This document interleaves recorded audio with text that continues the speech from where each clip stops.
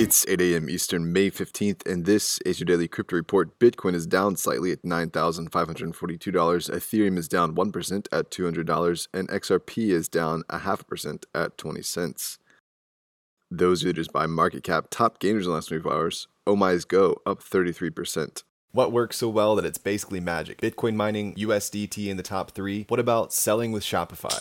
Shopify is the global commerce platform that helps you sell at every stage of your business. From launching your online shop to, did we just hit 1 million orders? Shopify is there to help you grow. From their all-in-one e-commerce platform to their in-person point-of-sale system. Wherever and whatever you're selling, turn browsers into buyers with the internet's best converting checkout, up to 36% better compared to other leading commerce platforms. Sell more with less effort thanks to their new AI solution, Shopify Magic. My favorite thing about Shopify is no matter how much you want to grow, they have the solutions you need to take control and level up your business. Shopify powers 10% of all e-commerce in the US and millions of other entrepreneurs across 175 countries. Plus, Shopify's award-winning help is there to support you every step of the way. Businesses that grow with Shopify. Sign up for a $1 per month trial period at shopify.com/DCR, all lowercase. Go to shopify.com/DCR to grow your business, no matter what stage you're at. Shopify.com/DCR.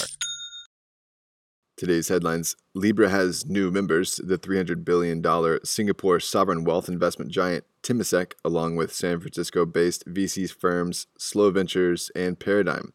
Temasek is the first state-owned entity to join the Facebook Global Digital Currency Consortium. Chia Song Hui, deputy CEO of Temasek, said, "Our participation in the Libra Association as a member will allow us to contribute towards a regulated global network for cost-effective retail payments. Many developments in the space excite us. We look forward to further exploring the potential of the technology."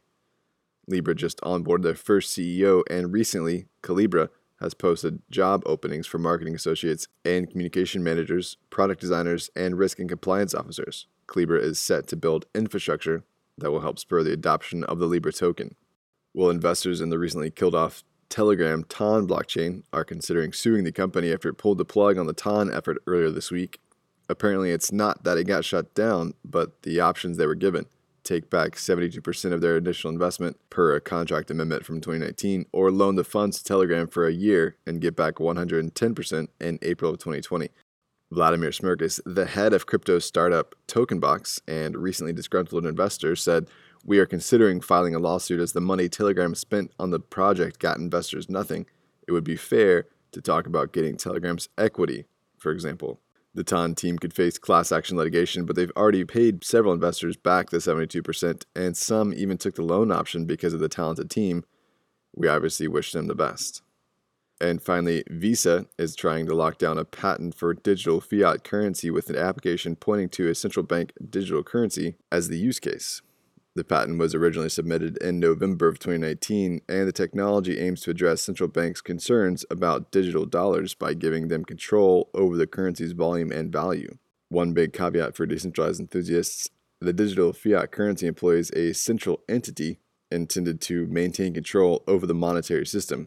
The filing explains that such an entity could be a government issuer of currency or central bank.